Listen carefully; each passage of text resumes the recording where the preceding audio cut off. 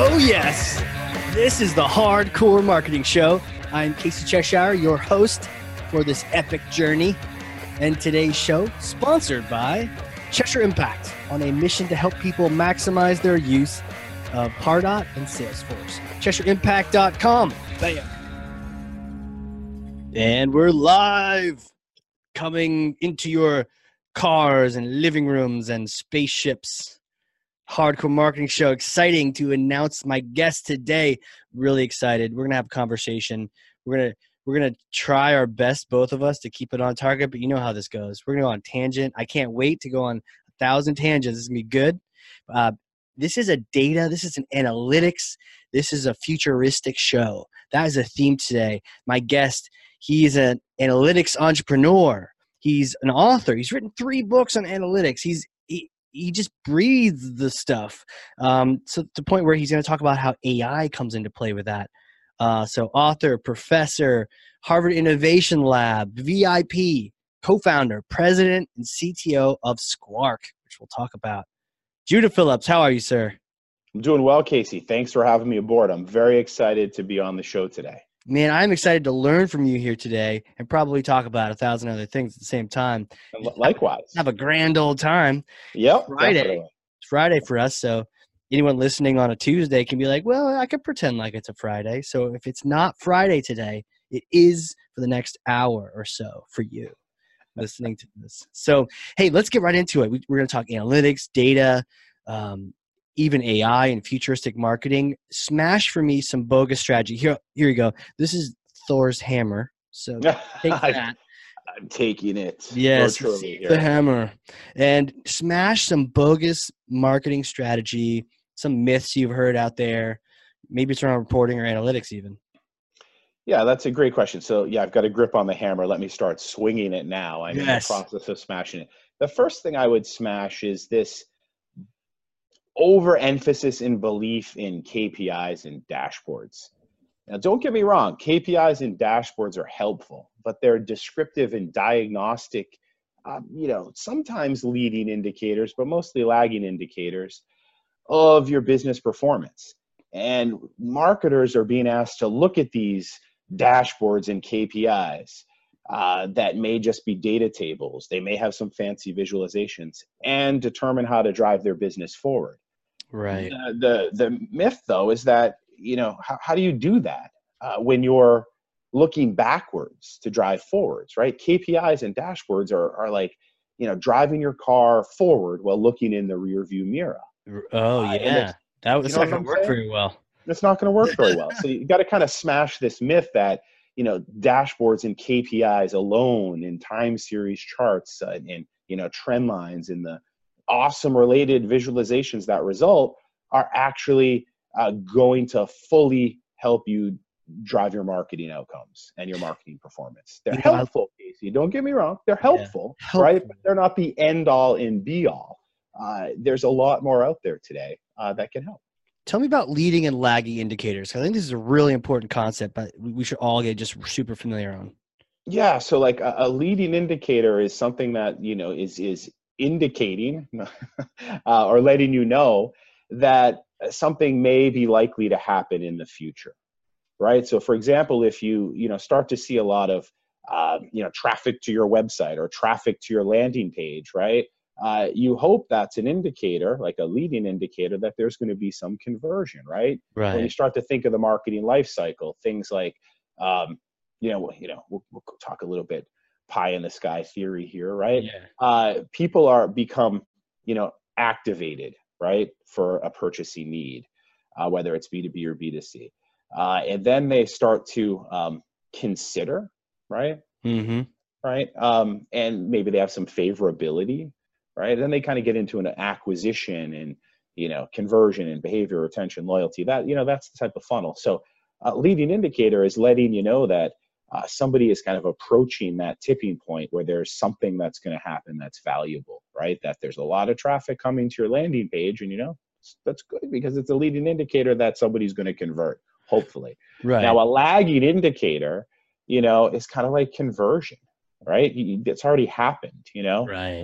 Conversion might be a leading indicator for, future revenue. But so sometimes metrics can be either or both, right? But what Right. we really try hard to do is identify, those that are most important to the business in these dashboards, and they're often just a smattering of multiple different metrics at different granularities that are attempting to kind of give you the tea leaves at the bottom of the cup, and you're left to like Right. predict the future on that. Yeah. And again, I'm not completely disdaining the KPI or the dashboarding approach, or looking at leading and lagging indicators if they truly are so. But that's just one modality to run your marketing business with. Right. Right. So, and I'm thinking, lagging indicators, like you had this amount of sales last month, Yeah, that's exactly. Yep. Yeah. Whereas a leading indicator could be one of many things, but it might be, like you said, website visits, or it might even be, new leads captured, or something further on that may eventually convert, or even new opportunities created in some sense could be like, this is what we're looking at going forward, as opposed to this happened in the past. Correct. And when you start to look at the research coming out from various analyst firms, they, and I know this research, so this is Gartner, it's probably about a year and a half old though, but something like 74% of companies were doing descriptive analytics. What's that? Descriptive is, just describing what happened, right? In the Oh, past, like, this happened, that happened, and here's how many times something happened. Here's the frequency of that happening again. Descriptive. It was something like 31% or so, and I'm sure this has gone up since this research sure. came out. At least I'd hope so. We're doing diagnostic analysis, right? That as a result of this data, right, I can diagnose the problem, like high bounce rate, right? Your landing pages suck, right? So I know that's such a simple and quotidian everyday metric these days, but the idea of using data not just to describe what has happened, but to diagnose why something's happening. Right. Right. And these are kind of insights can come from that, but these are largely backward looking indicators on things to describe and to diagnose based on what's happened in the past. Right. Right. Where, when I started to really focus my career on, machine learning and AI, it was because I was, honestly kind of getting tired of doing digital analytics and telling people much of the same stuff over and over again. I Right. realized that kind of half of the rubric, the descriptive and diagnostic, was reaching a point where, in order to take the next necessary actions, you needed more. And so on the other side of that coin, there's the predictive, right, and the prescriptive. The idea of predictive being predicting, well, how many new marketing qualified leads are we going to have next month, right? Right. And then the prescriptive being, knowing that we're going to have these predictions, what do we do about them? What do we do next, or what action do we take as a result of these prescriptions or predictions, excuse me. So when you start to look at the research, shockingly, only, again, according to Gartner, a couple of years, a year and a half old, 10% of companies are doing a prediction, despite all the hype, right? Despite all the stuff you hear about predictive analytics and its importance, only 1 every 10. And then when you start to look at prescription, where we may have multiple predictions and we need to pick the best one, or we need to figure out the next best action, it was something like 1 in 100. So a lot of the projects around prediction and prescription outside of the really large companies, I think are, either just getting off the ground, or they're largely aspirational. And I started solving for that a couple of years ago, right? Got With it. Spark in my current company. So, I think when you're looking at those leading and lagging indicators and describing and diagnosing things, and you're just looking at KPIs and dashboards, to your point about dispelling the myths, smashing it even further into pieces with Thor's hammer, right? You have to start thinking, what comes after that, right? And that's Right. prediction and prescription. And that's something that, in marketing, we talk about a lot, but clearly Yeah. the research indicates not a lot of people are doing. Definitely talk. Marketers like to talk and write content or So speak do analysts, yeah. content. Oh yeah, so do analysts. Yeah. And this is the way to go. This is the future, but they're not actually doing it. In my head, as you're home, I think one of the reasons is sometimes we just aren't clear on what the definitions you just described, and we think, oh, hey, here's my lead count. This is my lead count on my leads, and you're not looking at it in the context of a larger thing. You're just looking in the past. you may not know that you're actually looking at lagging indicators. You may think that's some futuristic prescriptive thing, but really it isn't. So I think we're like unclear. And I thought about like casinos. I think it's a roulette, right? So you can walk around, but they always have these boards. Have you seen those? Oh yeah, the spinning wheels. Well, so yeah, they have the spinning wheels, but they tend to have these number boards up right next to them that Oh shows yes. all the numbers that were previously landed, whether it was black or red, and what numbers came up, as if As if exactly. bunch of red that don't worry, a bunch of red has happened. Do whatever you want with that information, but it actually means nothing to That what will means happen something. in the future. Correct.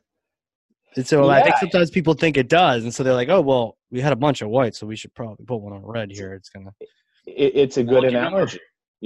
Now when I go to the casinos, which are few and far between, unless I'm in Vegas or down Rhode Pip in Island, with your limo. I guess, yeah, exactly. I guess where we live, in Boston, Casey, we're going to have a casino soon. But my game is Baccarat, right? That's what I really like. Oh man, you're And like James Bond over here. that's actually probably why I played it. That's One totally time, why you play it. yeah, without a doubt, it's maybe the reason I like Vespers. On a total digression, one time I did go to Lisbon. I spoke at a conference called ICOM, the International Conference for Online Media Measurement. Ooh. And it was in the Casino Estoril, which is Estoril is a small town outside of Lisbon. And the Casino Estoril is the largest casino in Europe, as I understand it. Whoa. And it is next to a hotel called the Hotel Palacio. So let me tell you why I'm telling you all this. So the Hotel Palacio is where Ian Fleming apparently created James Bond in the hotel lobby bar there. Portugal at the time was a neutral state, I guess, in World War II, and so it was rife with espionage. This bar was filled with Axis and Allied powers, and Ian Fleming kind of saw this espionage and created this idea of James Bond. And I believe actually one of the early James Bond films with Sean Connery was filmed in the Hotel Palacio. Now let me turn it right to the modern day. The Casino Estoril. Can you think of any of the recent James Bond movie titles? Casino Royale, right? Yeah. So that was the Casino Royale.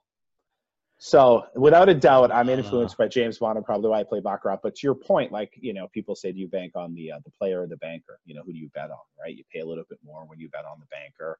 And people like to sit there with their pencils and pens and write down, like, is it player banker, as if to the point of red or black or these numbers that actually is meaningful, when the reality is in gambling, right?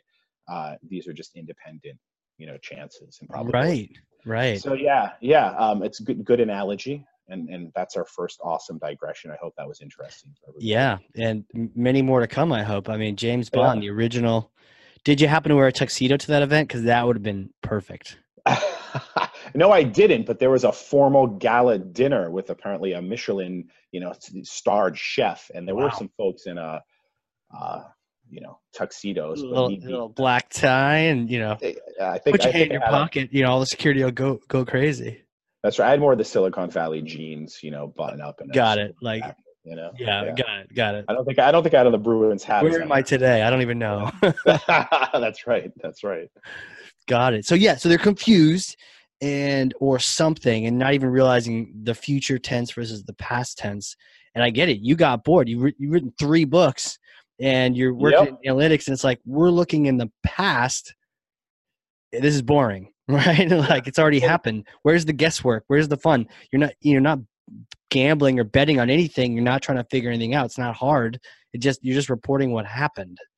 Yeah, and what really, digital analytics became was a lot about, getting the data collection right? Yeah. And then these sort of, back in the day, there was this idea the analyst would be able to, tell you what to do with your business. And let's face it, like the management and the leaders of the business, use data and a constellation of other points to, determine what they do. They're not looking for the, analyst to, kind of tell them what to do, right? They may want a suggestion. They may say, what do you think, right? But ultimately, they want the data to be able to make that decision. And so I started thinking, well, what's a better way to do that? And, prediction and prescriptions, clearly a better way to do that. The idea being, if you can predict what's going to happen in your business in the future, well, you can make better decisions about what Hell to yeah. do now, right? Right. And that's going to be infinitely more helpful than looking in the back, right, in the back window, or looking in the rearview mirror and trying to drive forward. Let's use prediction so that we can keep our profile, our eyes looking directly ahead, right, at the road ahead of us, steering in the right direction, kind of knowing, hey, I've got to take an exit in 2 miles, or, hey, look, there's an accident up ahead. I need to go take this different road.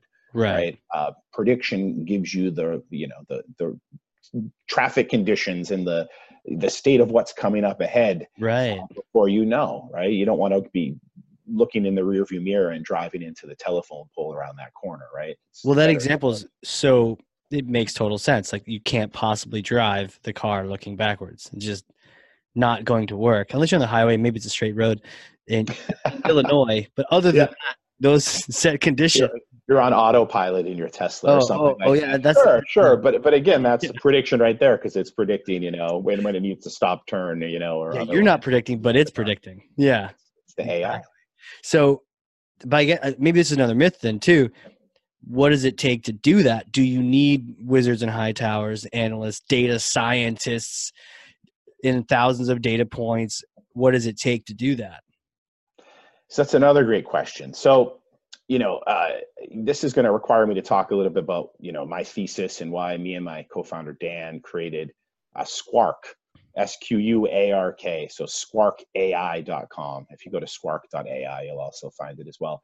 But, several years ago, before the hype around AI or machine learning, both Dan and I realized, being, experts and analytics practitioners, or supposed experts, and definitely analytics, supposed, and definitely still out. Well, I'll let you know. Thanks. You can't really call yourself that, so that's why I say, or a guru.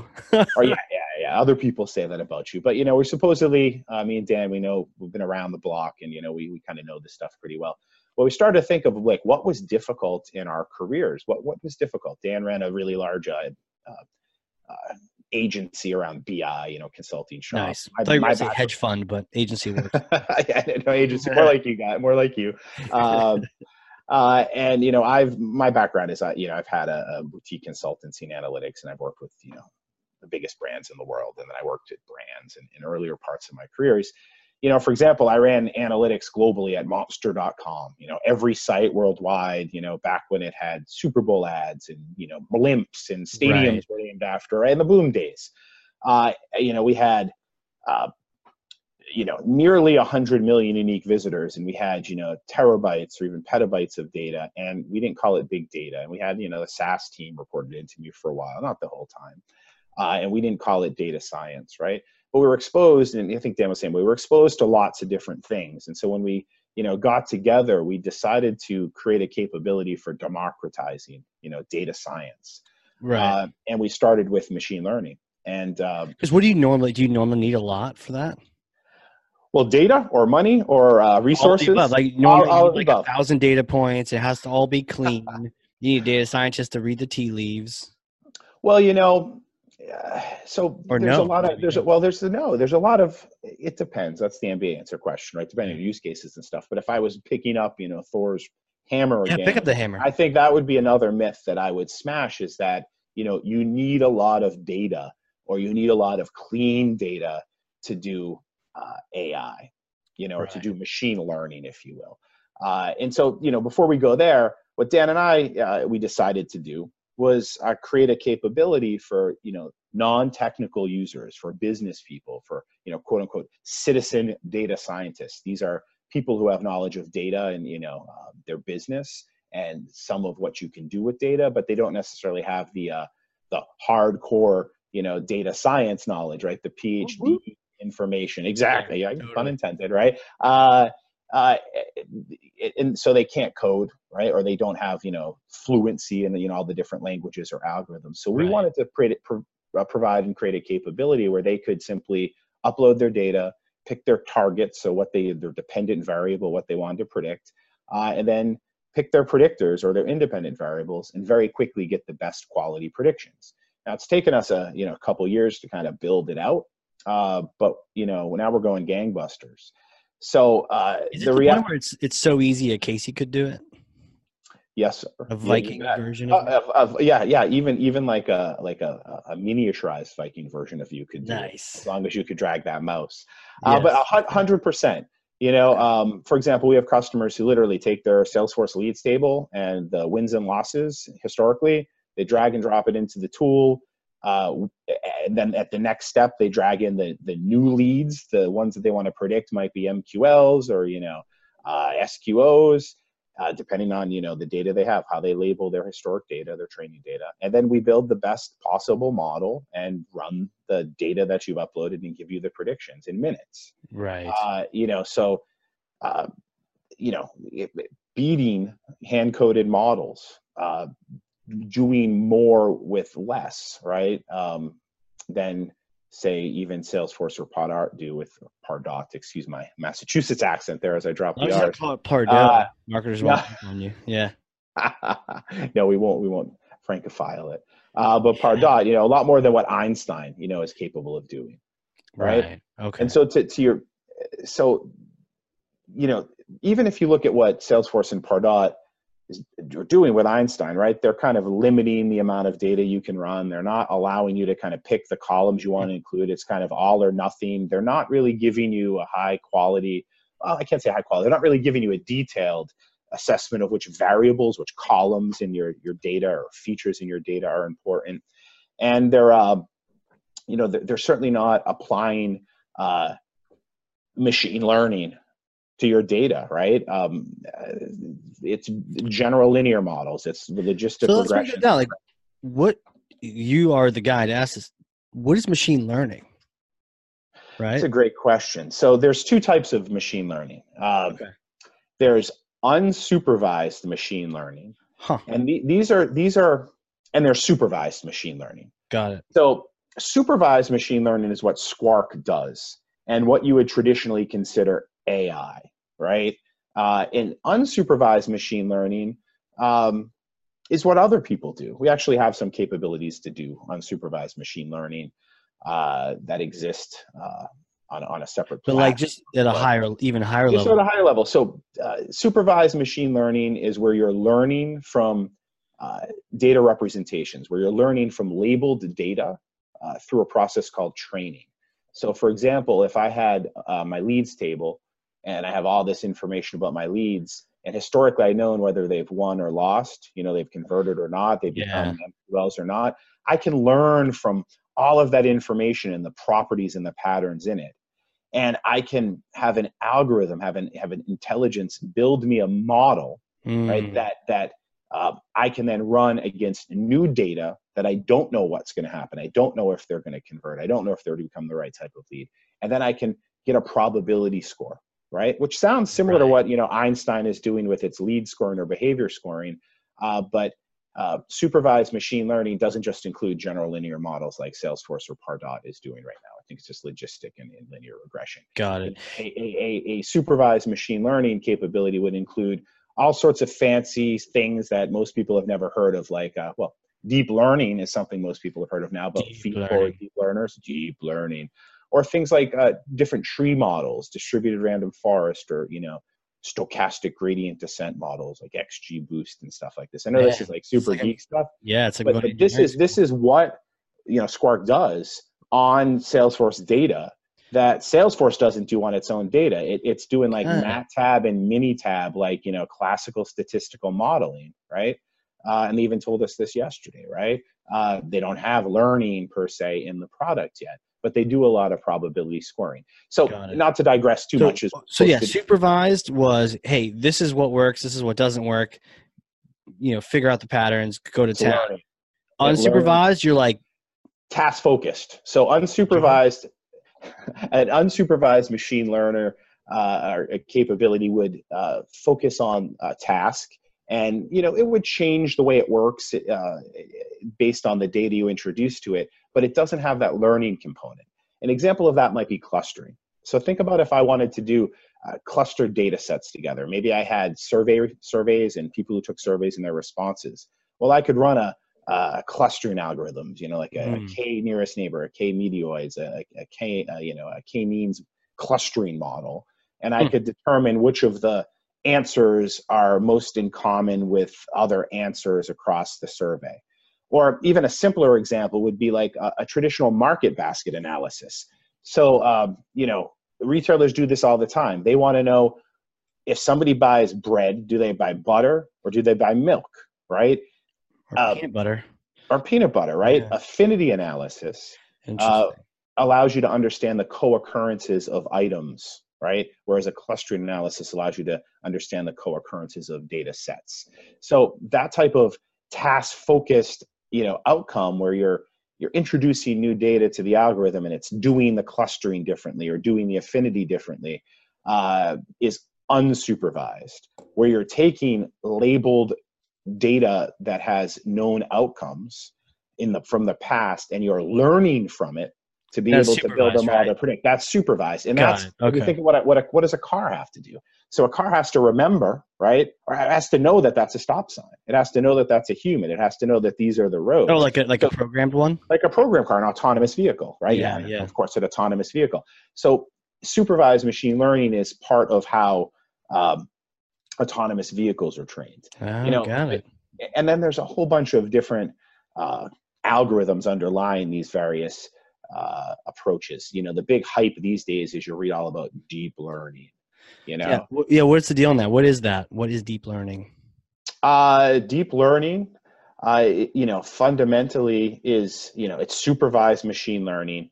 It's representing the learning and decisioning process in the same way that a human brain works. So if, this gets into the geeky stuff, but, there's neurons and there's, layers, input and output, and hidden layers within a neural network. And it's an attempt by, computational experts to mimic, the way biology works and neurons in the brain and decisioning works. And the reality is, like, even the best deep learning experts don't really have 100% clue of how we're making these decisions. It's certainly all math-based, but even surfacing things like which neurons are most important in your neural network is a very, very difficult problem. So as long as the guys doing deep learning don't hang out with the guys from Boston Robotics, then we'll be good, right? Well, there's different types of neural networks too. So when we start to talk about machine vision, we're looking at convolutional neural networks where, are different than, say, like a feed-forward deep learner that's like a multi-layer perceptron. This is super geek stuff. I don't want to bore everybody with it, but a convolutional neural network would be what we use for image and video recognition, where, there's something like a recurrent neural network that's really good for like temporal data. This is called an RNN. And then perhaps some of you guys have seen the deep fakes where, you have Donald Trump saying Obama things or Obama saying Donald Trump things, right? You know what I'm talking about? The videos where the mouths are moving and a person actually didn't say any of that. Correct. And so generative adversarial networks like GANs are, the technology that are partly used to do that. So, this whole idea of deep learning or neural networking has a lot of different types and styles, and more are coming out in the research, institutions probably every day. Right. So, deep learning is something that people talk a lot about. Why? Why do they talk a lot about it? Because all I was able to basically get from that is that it's really complicated. It's based on math and neurons. Well, you're asking me, so I'll probably overcomplicating it as I. Well, no, that's fine. But what's the implication? Like, where does this and even the future? Where does that? What do you see? You've got this knowledge and where this is going, this technology. What comes out of this? Well, I think the whole idea of the Elon Musk dystopia is completely overrated. I think what's underrated is that's heresy, man. Such is life. Such is life. How so is it overrated? Because the idea of having a singularity or an omniscient intelligence, like that's saying? Yeah, the dystopia, right? It's overrated. The dystopia, that AI is going to take all our jobs and imprison us and create Terminators and Skynet. He's that is definitely just worried about that. Yeah, and to smoke weed on Joe Rogan's podcast. Yeah, that's right. That's right. Which we're not doing here. No, but we're going to talk about some equally deep subjects, right? That's right. So we're drinking water here. We're drinking coffee over here. So it's a hardcore marketing show. I don't know. It is hardcore. So Office Complex would appreciate it, though. There's Musk is sort of saying, we've got to, prevent the world from being destroyed by AI. And I understand where he's coming from because, I remember in the 90s when people were talking about Operation Echelon and the global surveillance network, everybody's paranoid that, we're going to have no freedom as the result. It hasn't come to light. As a matter of fact, the trickle down of technology has probably made us more autonomous in some countries and maybe less so in others. So I think it's going to depend a lot on government and regulation and not just on innovation. So for example, like people, there are knife makers, right? And people stab each other. They don't blame the knife maker. I mean, when you start talking about weapons and guns, right, there's a whole political argument there. Same thing with AI then. People kill people with a lot of different things. And yeah, certainly AI can be used to do better drone image recognition and targeting and stuff like that for governments. And, it's kind of outside of the topic of this. But, obviously any technology can be used for doing bad. But I think, that there's a lot of FUD, fear, uncertainty, and doubt around AI right now.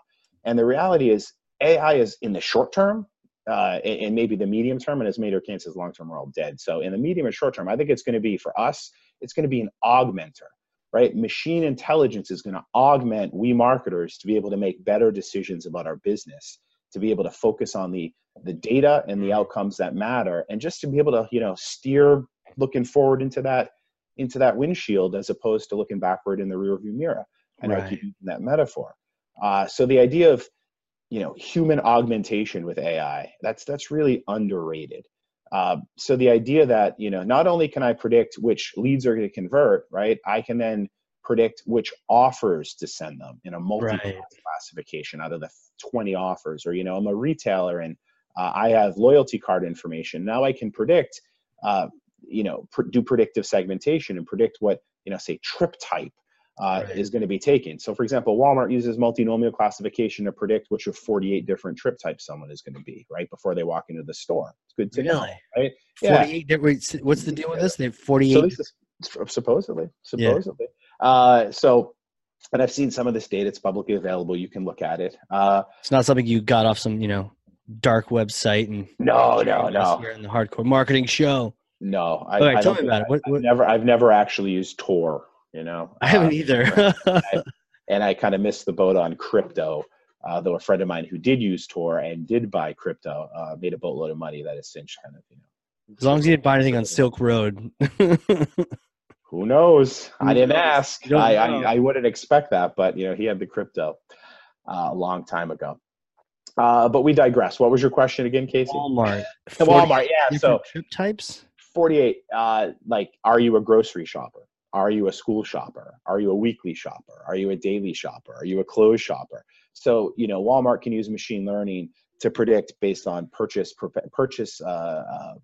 data, SKUs, other things like perhaps the PPI, the CPI, the cost of gas, what trip are you likely to take next?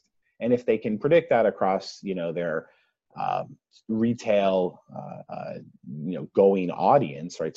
In-store going audience. Well, they can make better decisions if they know in a certain geography, the majority of these people are looking for groceries, or, they can figure out seasonality better if they start to see a preponderance of school shoppers predicted to come in. Sure, they can plan their store design too, and where things are placed to make it either harder or easier for you. Absolutely. There's a whole bunch of companies that are using video and tracking how people move around in the store using Wi-Fi signals and cameras to determine what are the optimal paths you walk through in a store to maximize, what people put in their basket and, average order value. Or right. I've seen that in airports, but stores make so much more different. Yeah. Yeah. Totally.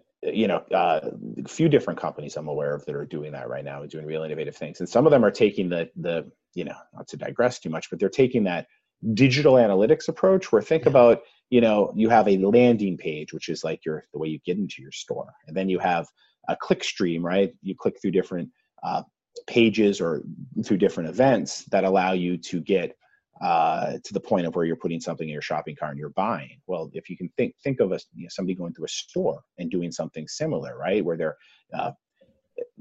the landing page is the entrance, the pages are the aisles, right? The shopping cart, right, is obviously the shopping cart.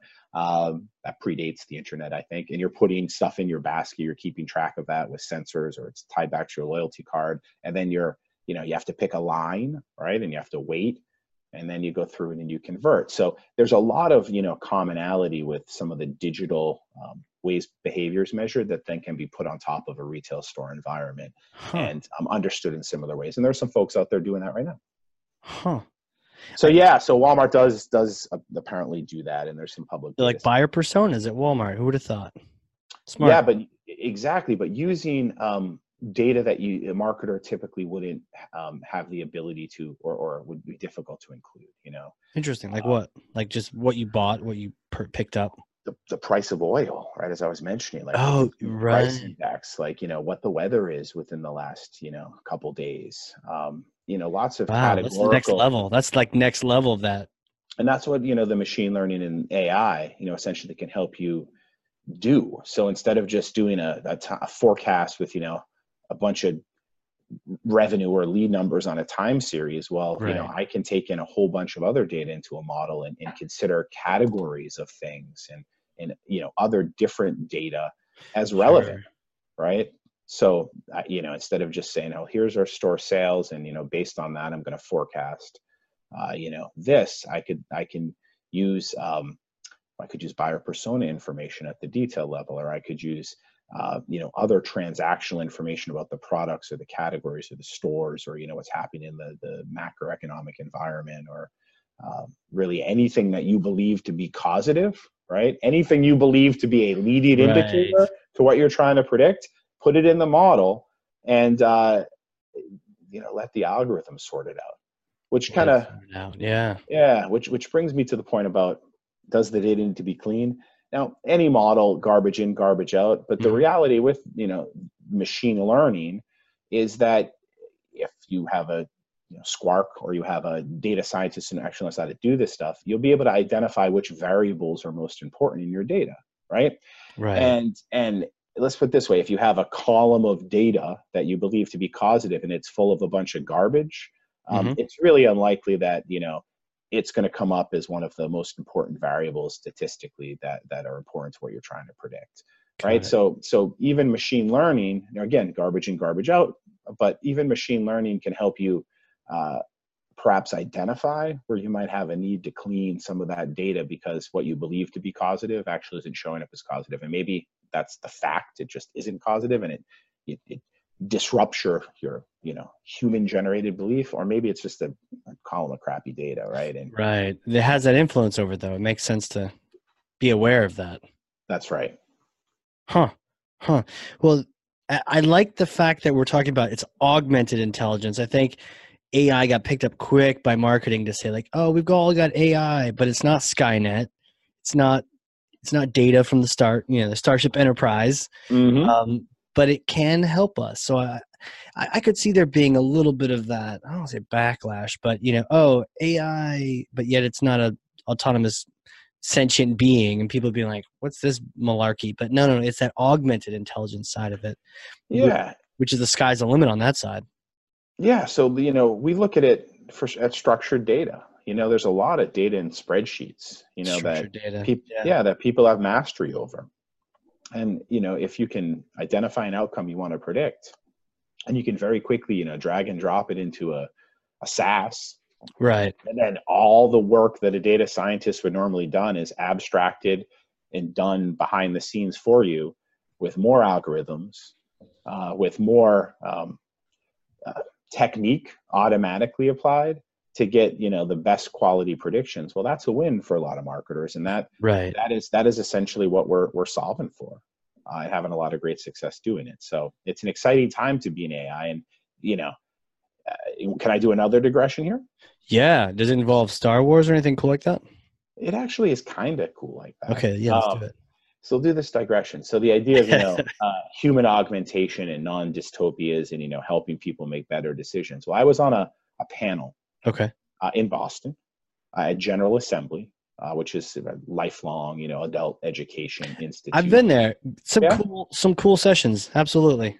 Super cool. They, if you want to become a product manager and you're an engineer, you're a product manager, you want to become an engineer or a data scientist, they will, teach you a curriculum and get you on the path to doing that. And I know it's helped a lot of people. Great company. Is it just in Boston? That's a great question. I actually think they might have a national or maybe even a global presence at this point. It's called General Assembly. General Assembly, yeah. Okay, cool. And they're also generous with the community as they, allow you to kind of rent out or hook you up with spaces. So yeah, I got involved with a group in Boston, and they invited me to be on a panel. And so there was a panel of, it was me, right?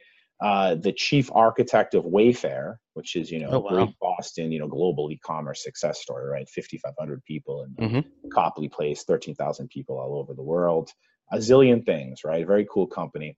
And they had a great guy, their chief architect, Ben Clark there. And then Microsoft's product manager for Azure machine learning, not a data scientist, right? But like a product manager at Microsoft. His name was Koiken, very, very brilliant guy.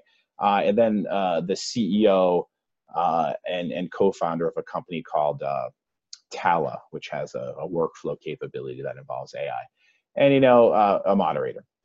So we're up, in front on some stools. We're, about 20 minutes into what was supposed to be an hour-long panel with a 30-minute discussion, when a gentleman in the audience stood up and started, exclaiming rather passionately and loudly and really screaming and shouting with quite a bit actually of lunacy, that all of us were, killers and terrorists because we're AI executives. Wow. Right? Yeah. So we got protested. And this guy was sort of saying, AI can be used in these dystopian ways to do this stuff. And, I can't say that, he's wrong, right? Because, like I said, knives can be used for a lot of different things besides cutting your sandwich, right? But he was very adamant that, AI is going to destroy everything. And, it's kind of off the wall. So, I tried to engage. What was that like? You're just like, that doesn't happen at business events either, right? Like, no, I've spoken about 100. Yeah, marketing event or even a data event, and everyone's just chill. The worst you get is some annoying guy in the back that asks the dumb question that everyone's like, dude, he's trying to pitch his own product while he's asking the question. That's the worst it can get. And then, so this guy stands up, he starts blasting you guys. Were you scared? I'd be like, my arm. I'll take us out. These are great questions. So, where do I begin to answer? First of all, I've never been protested before, ever. Certainly in a business event like that. Right.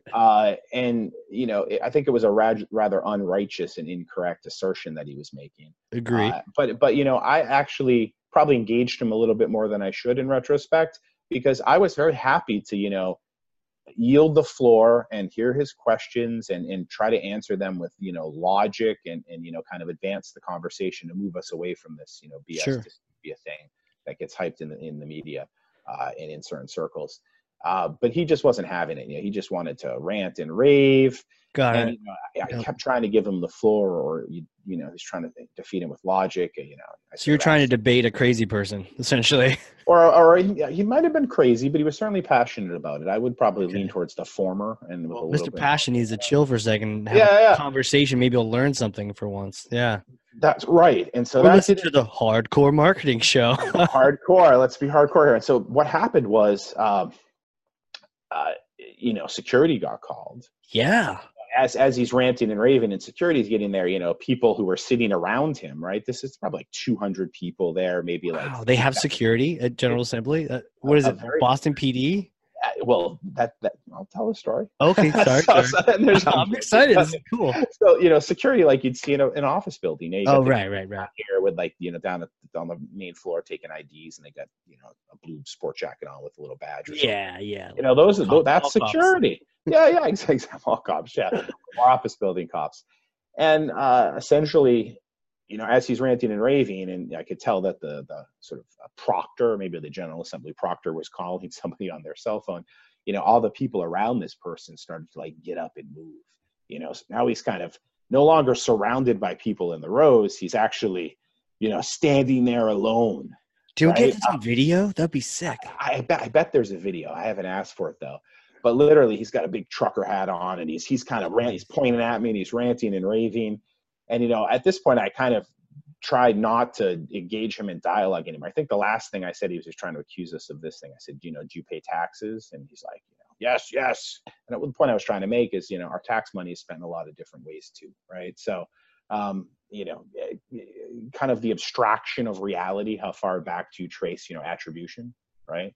To what he was kind of emphasizing there. Wow. But anyway, the security came. He actually tried to I can't say fight off security, but he tried to melee with them a little bit. Yeah, he was pushing them away. And I remember the security guard was, kind of not hugging him, but kind of hovering over him. And this took like 10 minutes. This was a big old scene, right? And eventually he realized the police were on their way and they were either in the building or coming up, and he decided to kind of go with security. And I heard that the police didn't come, but I don't actually know if that was true. Yeah. So he exited. And then, we were left, somewhat shell-shocked as to what happened to kind of recover the panel. And so what I did is I turned it into this conversation about ethics in AI. Oh, okay. So, we're recording this, on April 5th, on a Friday. I believe that Google just kind of blew up, or no pun intended, Google disintermediated or stopped their AI ethics, group because of, conflicts of interest and stuff. So I tried to move the conversation into ethics with AI. And, as a result, it kind of, it caused me as an AI executive to kind of think, two things. One, we, meaning the AI industry, needs to do a much, much better job of communicating the benefit of these technologies. Like, what Squark does is, take structured data, and soon images and video, right? But structured data right now, and build you the best quality prediction so you can make a decision. Which campaign should I send to this user? Which product should I send? What's the probability of retention or churn? What's the predicted lifetime value, right? We do this in minutes. And these are things that aren't going to destroy the world. If anything, they're going to make customers more joyful. They're going to make marketers more successful. They're going to make companies more money. They're going to cause growth of those companies to hire more people and, improve the GDP, right?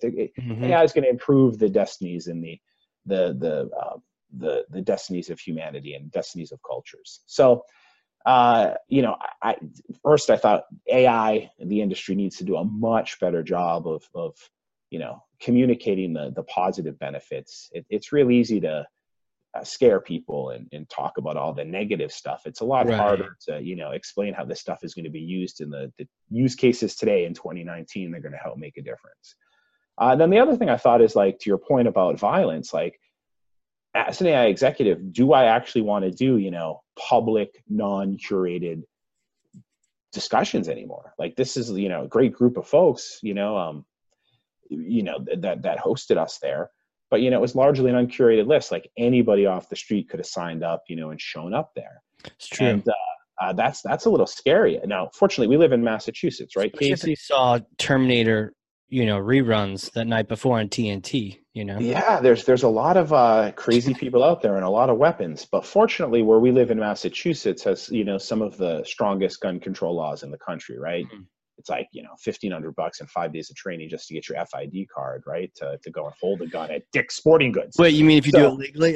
Just saying. Yeah, but yeah. True. Let's assume legality, right? And these people are buying guns on the street. But, as a result, we have fewer gun crimes, right? In Massachusetts, there's less guns on the street. Of course, there's criminal unlicensed guns. So it didn't immediately occur to me, right, that this guy is going to pull out a GAC and start firing at me. Right. But it did occur to some of my colleagues in the audience who are a little concerned about that. So, anyway, a great digression here.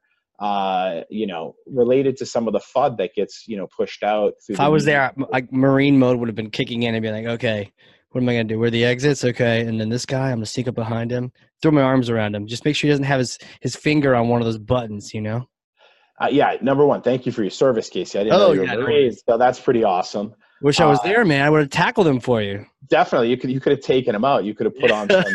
You're the real James Bond, clearly. Thank you, sir. Thank you.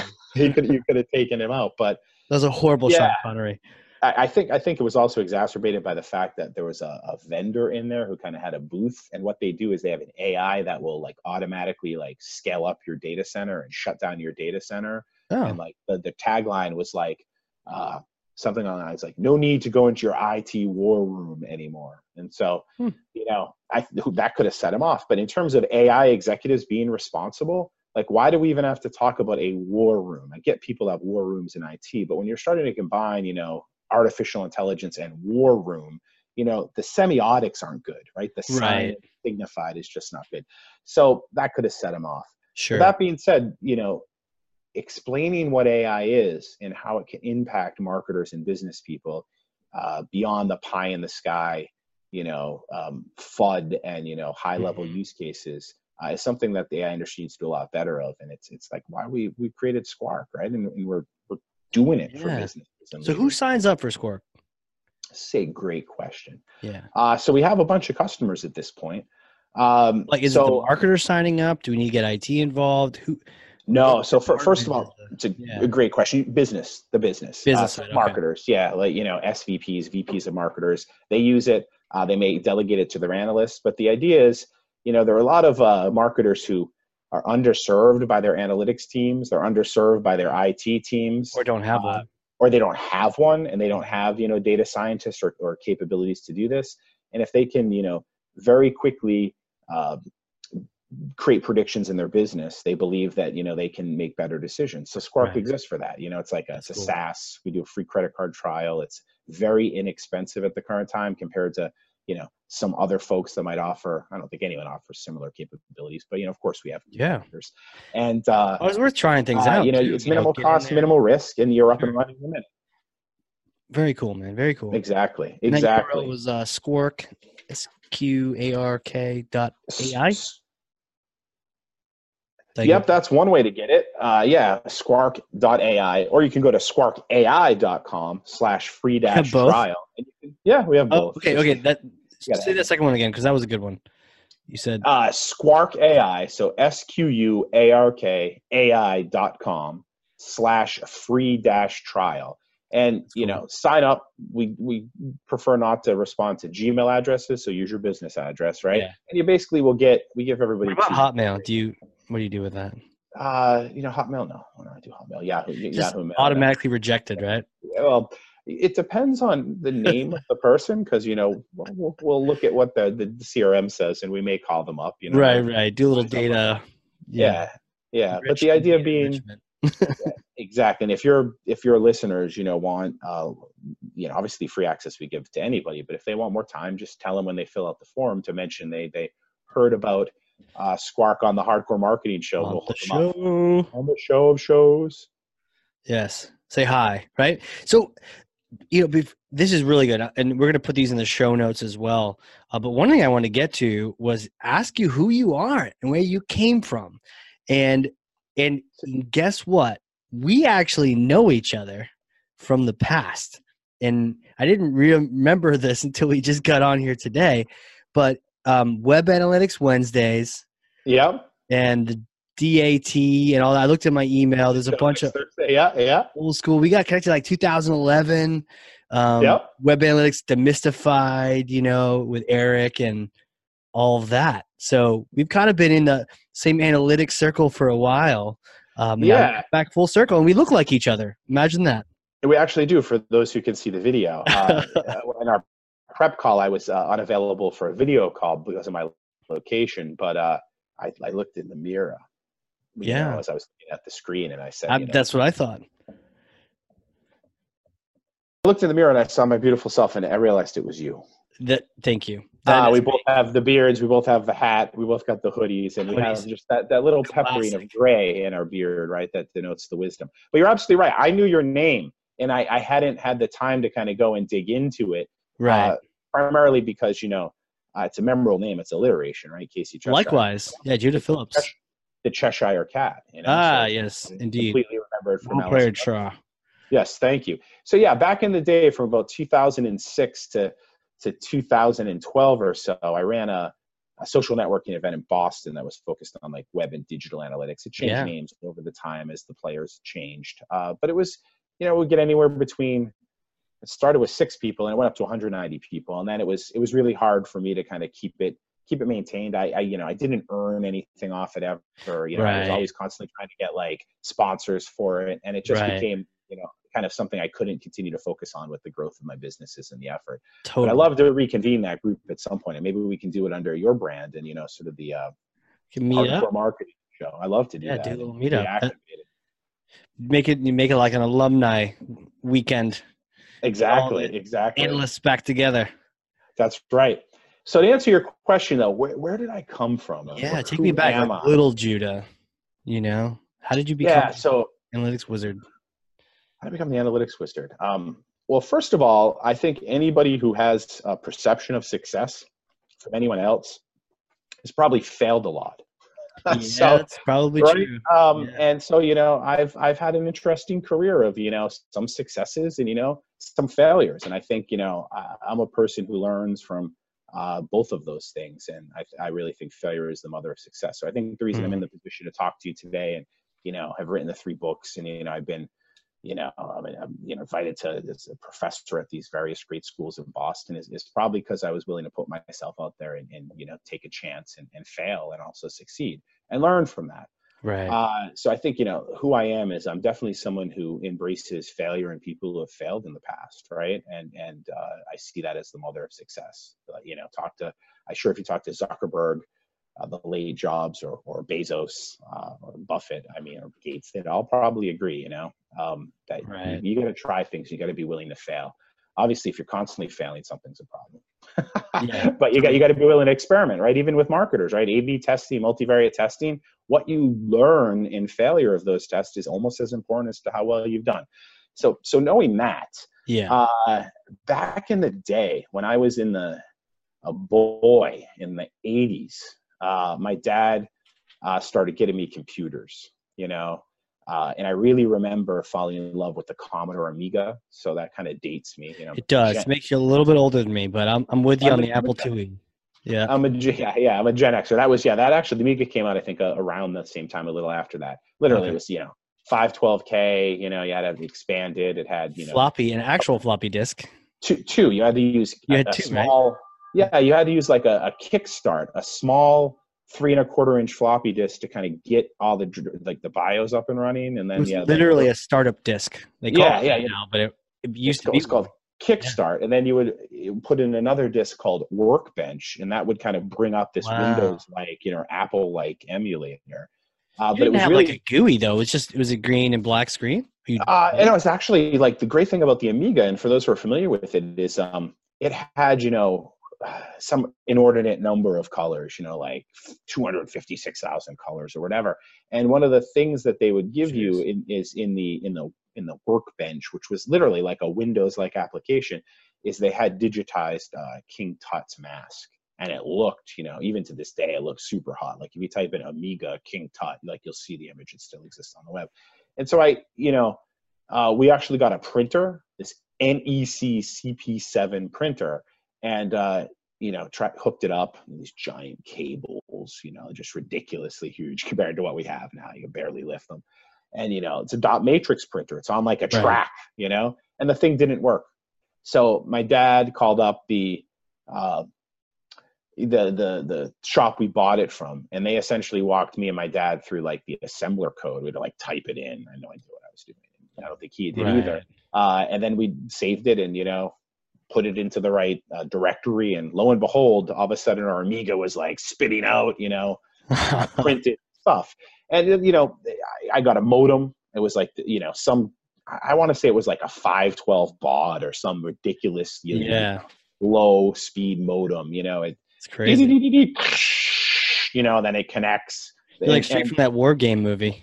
It literally was just like that. And similar to Matt Broderick and War Games, you had these things called bulletin board systems. Yeah. And BBSs you dial up, and they were text based, and you could go into different, Usenet was still around then, but you could go into different threaded categories about certain topics, the beach or 60s rock and roll or something, and you could leave messages and talk to people, oftentimes in real time in chat environments. Did they have chat environments, or was it just like that? It You Message that literally, you did fast. it was similar, like, instant messaging, back in the Wow. day. You would dial up, but it was through the modem, and you would be able to not only post and respond, but you could, have threaded discussions and like real time chats with people back then. So, I'm like, how old was I? I was probably like 11 or 12, Okay. Yeah. so I'm literally like talking to all these people.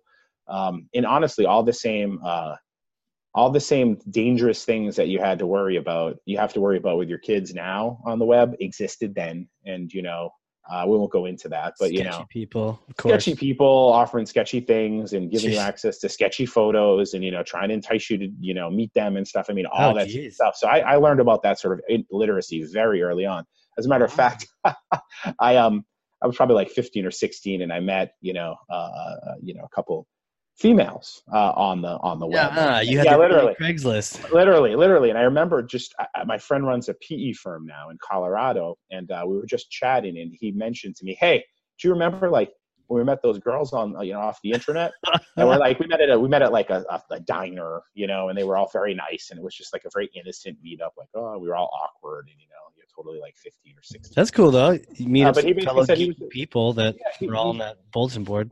exactly. He basically said to me, Casey, you're the first one I ever met who actually talked to anybody on the internet and met up with them, and this was in 1989 or something like that, or 90. Man, you're So an adventurer. yeah, I'm an early innovator in social media, apparently, Yeah. offline social media. So that really got me started with computers. And then when I got into college, I became enamored.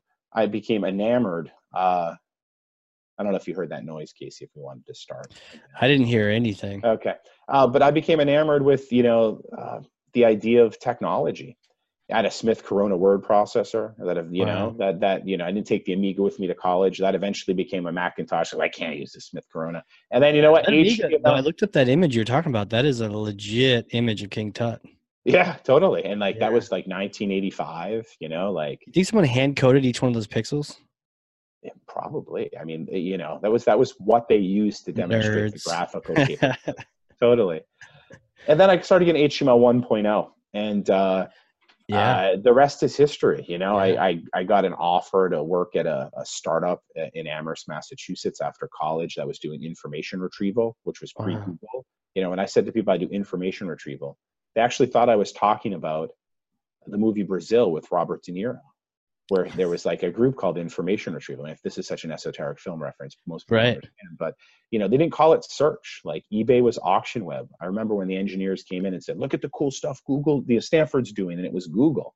And what we were doing is we were productizing a toolkit that sat on President Clinton's desk to search the congressional record. That was used by the Library of Congress. Wow. To index all their data.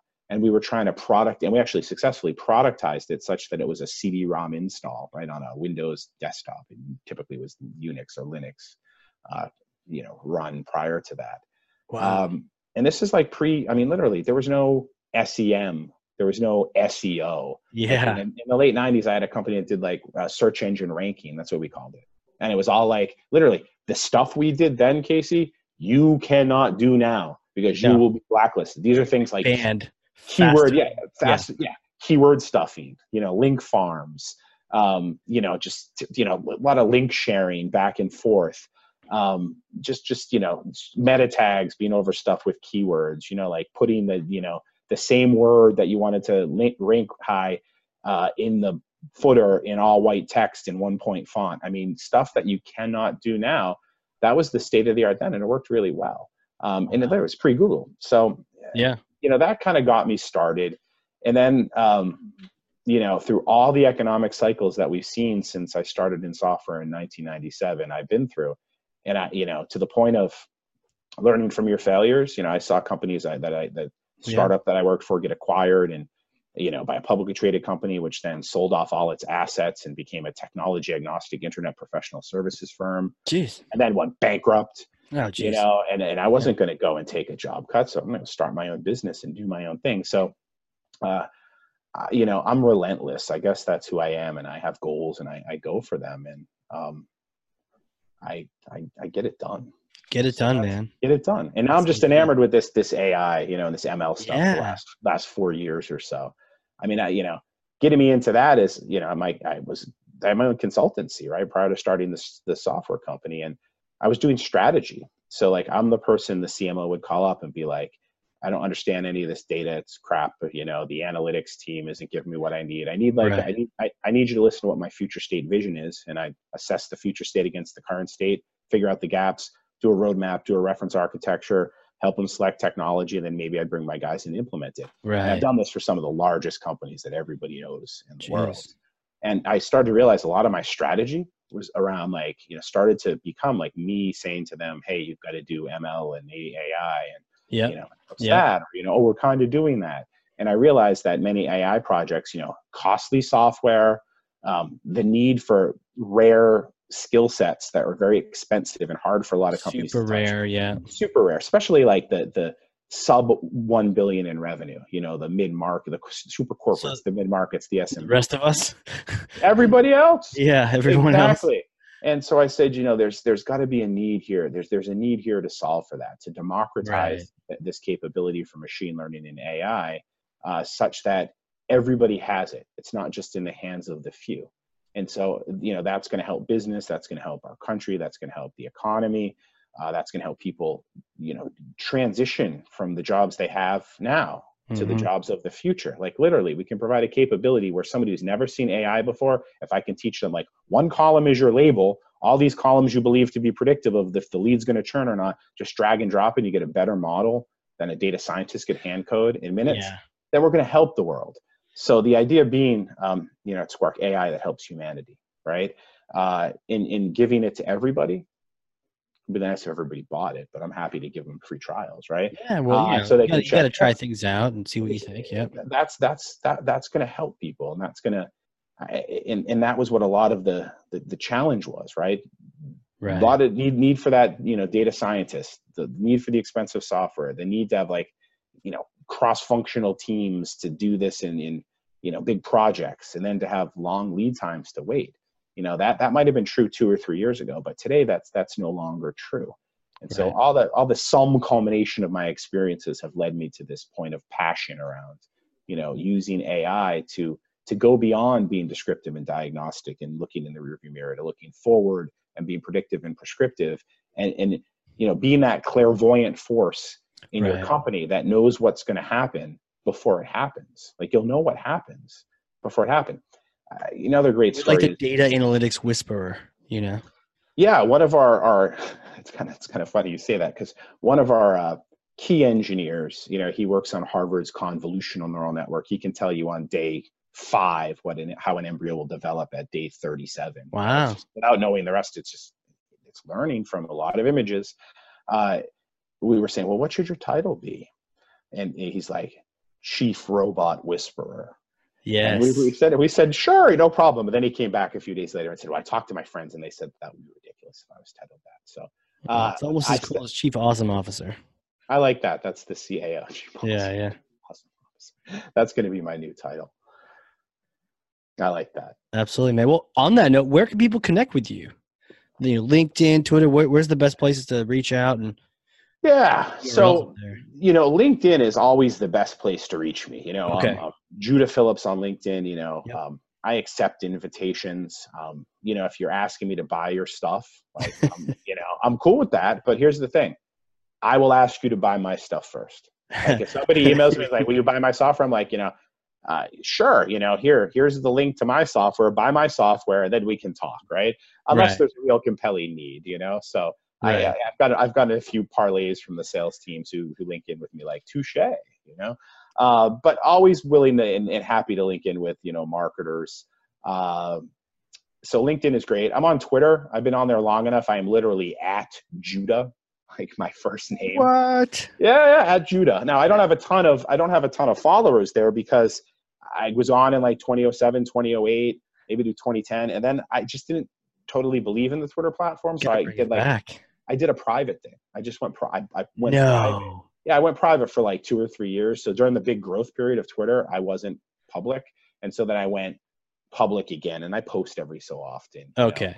It's usually It's usually stuff about the company or like interesting articles. Hey, you don't have a beard in that photo on there either. No, I What's don't. up with that? I don't. I think I have long sides. It looks good though. You look like a wise sage when you have that on there. That was actually a video interview at some show in Boston, so I screen captured that. Yeah, you got some killer sideburns on that. That's right. That's the beer in growing. Well, you got another follower here. Yeah, exactly. Oh, nice. I'll follow you back. And then, of course, you guys can always email me at Judah@Squark AI. So SQUARKAI.com.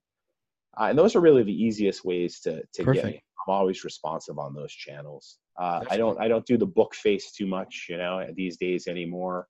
I have an Instagram account. I'm the original Judah, but I haven't posted anything on it. Oh, you gotta get on that. You gotta put the fun stuff on there. I gotta get on that. Do the fun stuff. You got some good filters. It helps even people like us. Well, I gotta admit, I did post once on it, but I deleted it. So I was out in Boston, and was it Jamba Juice or Naked Juice? One of those like juice companies that sells those, kind of fairly overpriced juices, right? Had like the big liter bottle, and they were given away for free if you created an Instagram account and posted a picture of the booth. And I said, okay, wait a minute, I can get, a bottle if I get an Instagram account and post a picture of this juice. Right. And they said, yeah, we'll give you 2. And I said, okay. So I took the picture, I created Original Judah, I posted it, they gave me 2 bottles, and I deleted it. So, marketers, sometimes those programs don't always work out, right? Yep. Sometimes they work. Sometimes they don't. You still shared it, even if, temporarily, but I'm telling you about ROI on that one. But I'm not sure, because honestly, think of my top of mind recall. I think it was Naked Juice, but it might have been Odwalla. Right. It's like those really good commercials. You have no idea who did any of them. Yeah. And the reality is that I buy the Suja juice or whatever it's called, the King of Greens. Sure. I don't buy any of those. They just have a lot less sugar, a little more pricey though. Yeah, sugar's well, cool, man. This has been awesome. I've learned a bunch and got like pages of notes here, front and back. So thanks for coming and schooling me up. And it's good to catch up too. 10 years plus later, 17 years later when we first met. It's just wild. That's wild. Well, it's not going to be that long, and I hope to, maintain the relationship. And no. We're going to talk again in 17 years. It's worked so far. We'll just talk again in 2 decades. No, we'll keep up. 2036. We'll keep in touch. And I'd love to show you how our stuff works on Salesforce and Pardot, because we got users. That would be cool. I would love to see that. Yeah. Who just love it. They think it blows away what Salesforce and Pardot are doing right now. We could do like a little joint session. Maybe do a joint webinar together. That'd be fun. I would love to do that. Let's certainly we'll take on that investment ourselves with you and make it happen. I'd love to make it happen, people. Make it work. Do it. We'll be super successful. Absolutely. So just thrilled to have talked to you and your audience today. I hope my digressions and somewhat non-linearness as we discussed all this stuff was a good thing to listen to as you guys commute into work or commute back home, or just looking to learn a little bit more. And I'd love to hear from any of you guys who reach out. Mention that you're a fan of Casey, as I am, and his company, and I'll be smiling like the Cheshire Cat. Yes. Exactly. And let's help you take your businesses to the next level with prediction. Totally, man. That's perfect. So, hey, if you learn something on this show, share this with someone, get that out to them so you can answer some questions. Click on the links in the show notes. Go check out the free trial. Check out all these different things. Learn. I mean, my brain has expanded today, so hopefully yours has too. And this has been the Hardcore Marketing Show. We'll see you all next time.